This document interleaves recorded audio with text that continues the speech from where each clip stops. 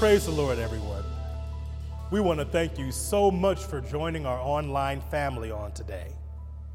We wanted to let you know that it would not be the same without you. We also want to praise the Lord for 52 years of anointed and spirit-filled leadership of our pastor and First Lady, Bishop Charles E. Blake Sr. and Lady May L. Blake. We praise God for their leadership. Let's get straight to the word, shall we?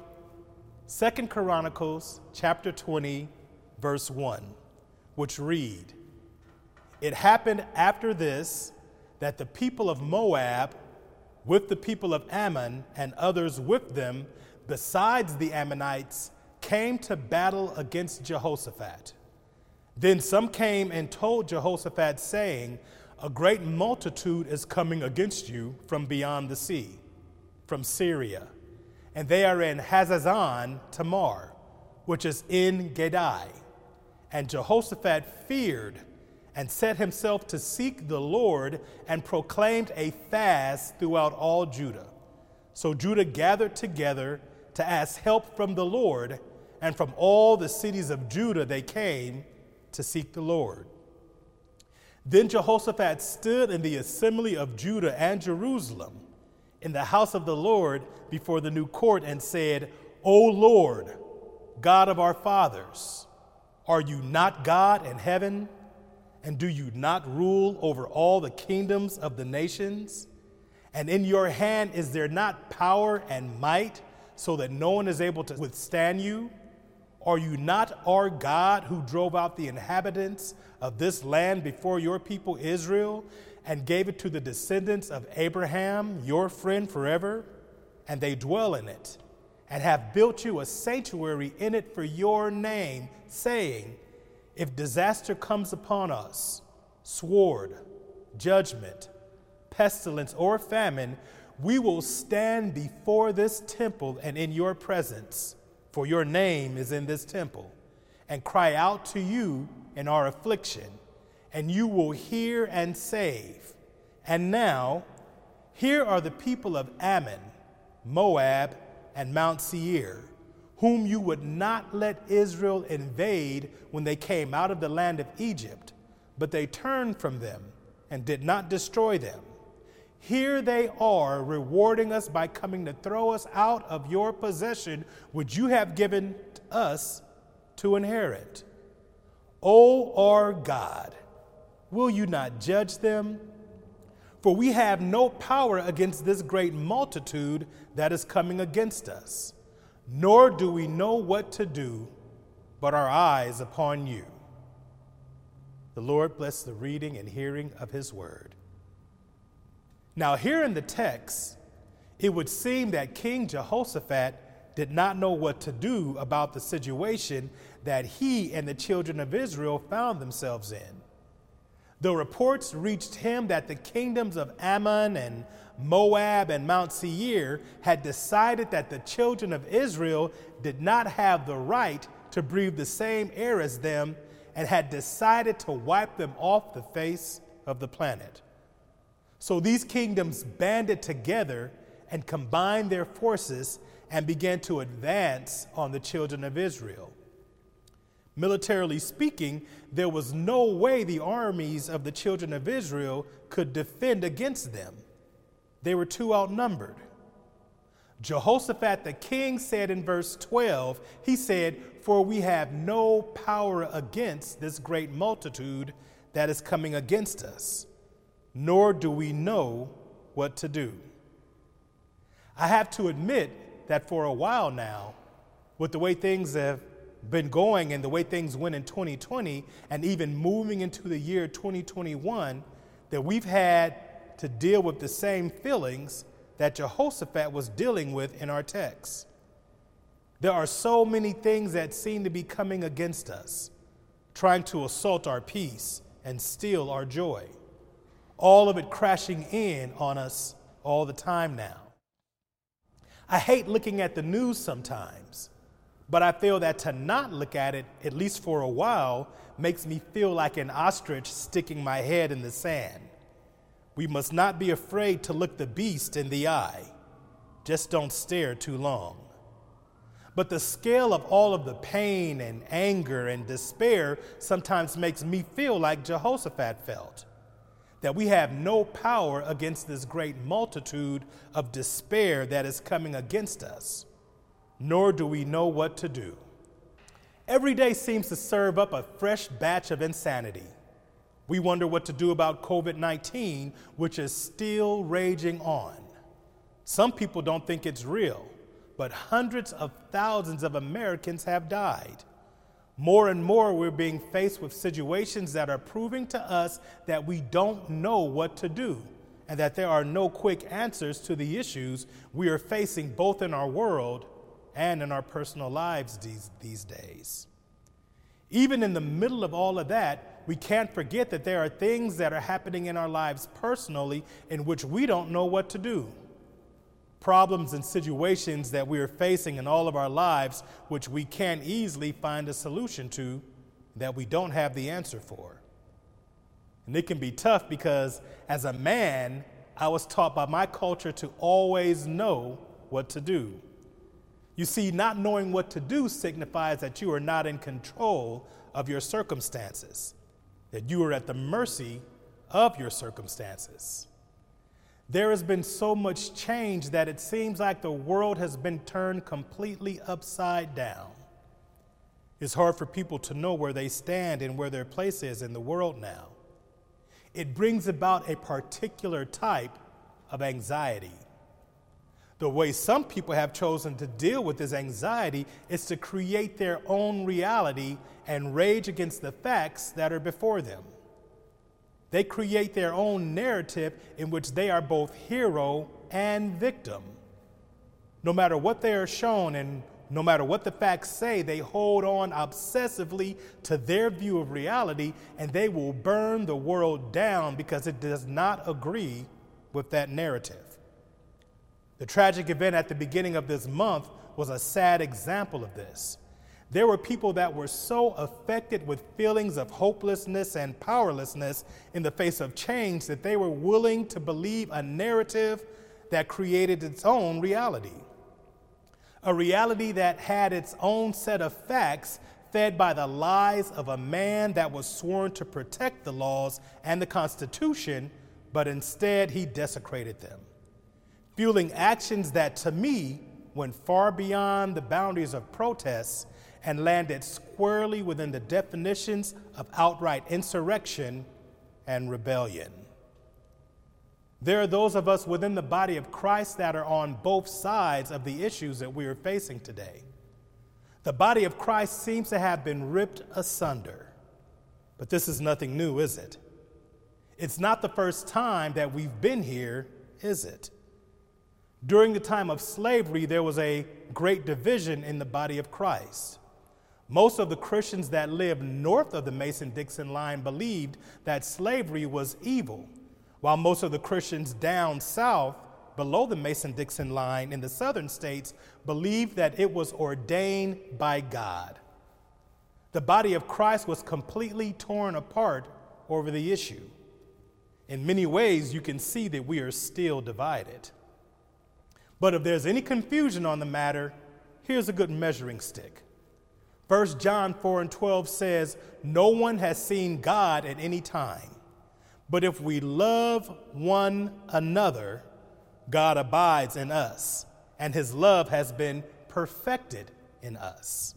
Here's another one. 1 Corinthians 13:1, "If I speak in tongues of men and angels, but I do not have love, I am a noisy gong or a clanging cymbal. If there is no love in your gospel, then you have to ask yourself if that is really the gospel you believe in." Sometimes change brings about fear, but perfect love casts out fear, doesn't it? When I see everything going on out there with all of the strife and turmoil, both man-made and brought about through nature, I have to admit that we ourselves do not know exactly what to do to make things better or make these issues go away. If the answers were easy, then we would have found them and done what we needed to do, but there are no easy answers as to how to deal with the issues facing us now, are there? The reason I haven't titled this sermon, What to Do When You Don't Know What to Do, is because in my assessment, even though Jehoshaphat said that he didn't know what to do, he knew exactly what to do in this situation. It says right there in the word. I think it's a very good thing that we're in the middle of our consecration during this time, because in the middle of all of this madness, that's the best thing we could be doing right now. Jehoshaphat did just that very thing. He called for a fast and he prayed, recalling what God had said in the past, what he promised Abraham and his people, and who he said he would be to them. 2 Chronicles 20, verses 6, and said, O Lord, God of our fathers, are you not God in heaven? And do you not rule over all the kingdoms of the nations? And in your hand is there not power and might, so that no one is able to withstand you?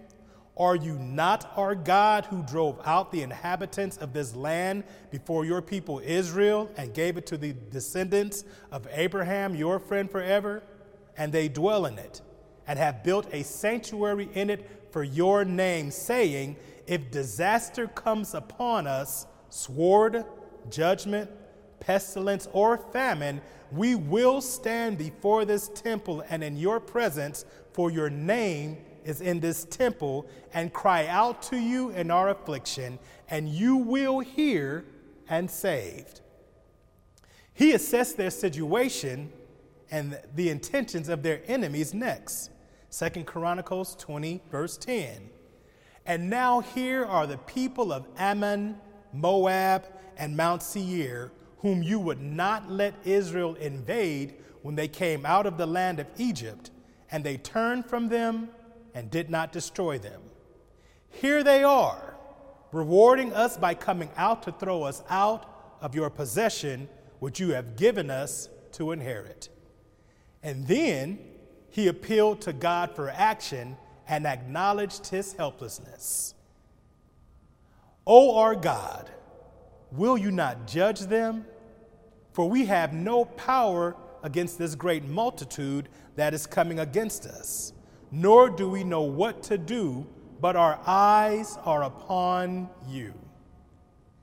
Then they heard the promise of the word of the Lord next.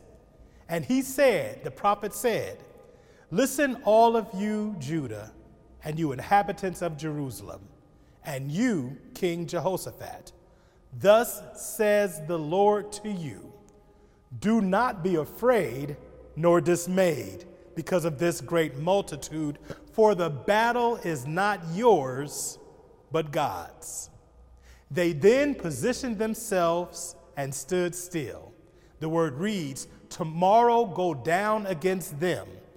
They will surely come up by the ascent of Ziz, and you will find them at the end of the brook before the wilderness of Jeruel. You will not need to fight in this battle. Position yourselves, stand still, and see the salvation of the Lord, who was with you, O Judah and Jerusalem. Do not fear or be dismayed. Tomorrow go out against them, for the Lord is with you. In 2 Corinthians it reads, and this is the best philosophy to have, we are hard pressed on every side, yet not crushed. We are perplexed, but not in despair. You see, it seems like no one wants to be told what to do anymore. They say it's being too preachy. But sometimes you need to be told what to do. If you're in trouble, you sometimes need to be told how to get out of trouble. Traffic lights and stop signs are there for a reason, my brothers and sisters, to tell you what to do. You don't get mad at them. They are there for your benefit, for your safety, to keep you safe. Sometimes you need to be told what to do. Well, beloved, I'm about to tell you flat out what you should do. You can call me preachy if you want, because I'm a preacher. If you're at a place where you don't know what to do, then you need to put your eyes on him. You need to get in relationship with Almighty God and stay there, and He'll tell you exactly what you need to do to get out of the situation or the hell that you're in, even if you put yourself there. On the wall of my house, next to my door, there's a scripture that Dee put up.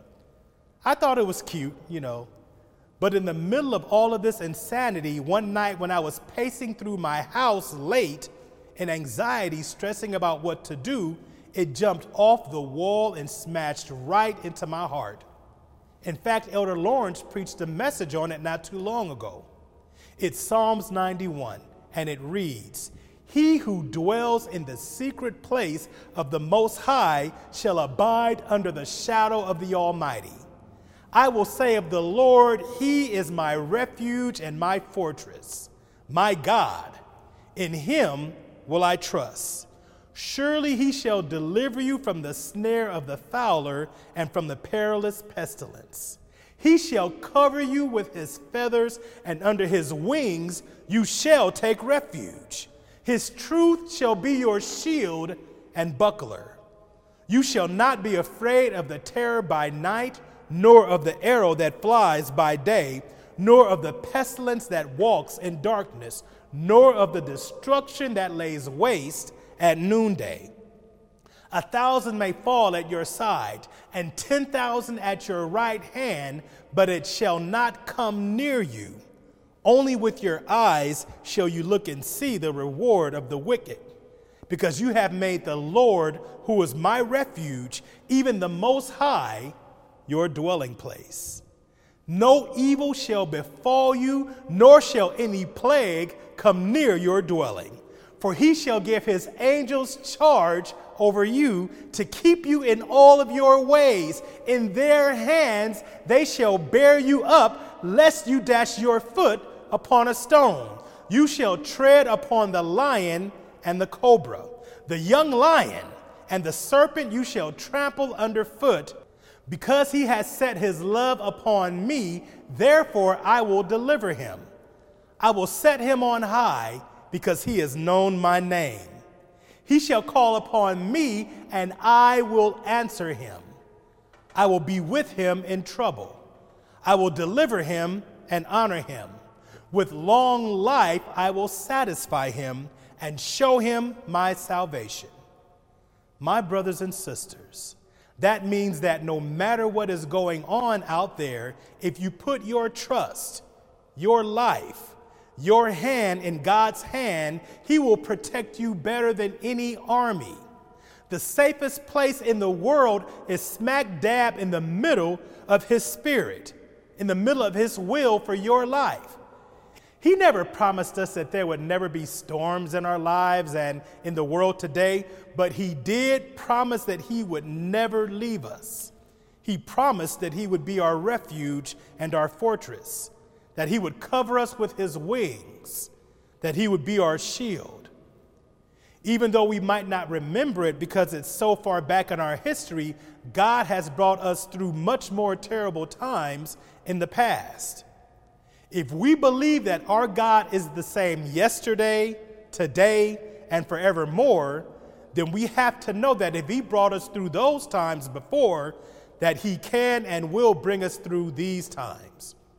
Like Jehoshaphat, our prayer to Him today can be, "O Lord, God of our fathers, are you not God in heaven? And do you not rule over all the kingdoms of the nations? And in your hand is there not power and might, so that no one is able to withstand you?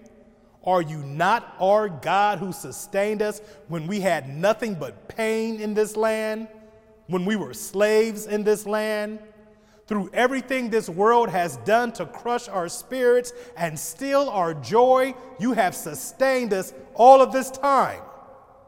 Like Joseph, you have blessed us in the land of our captivity."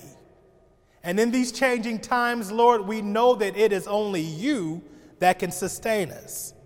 It is not by might nor by power, but by Your Spirit that we will come through these times, as You have brought us through dark times in the past. We thank You that this battle is Yours. We know that all we have is you, but we know that you, Lord, is all that we will ever need.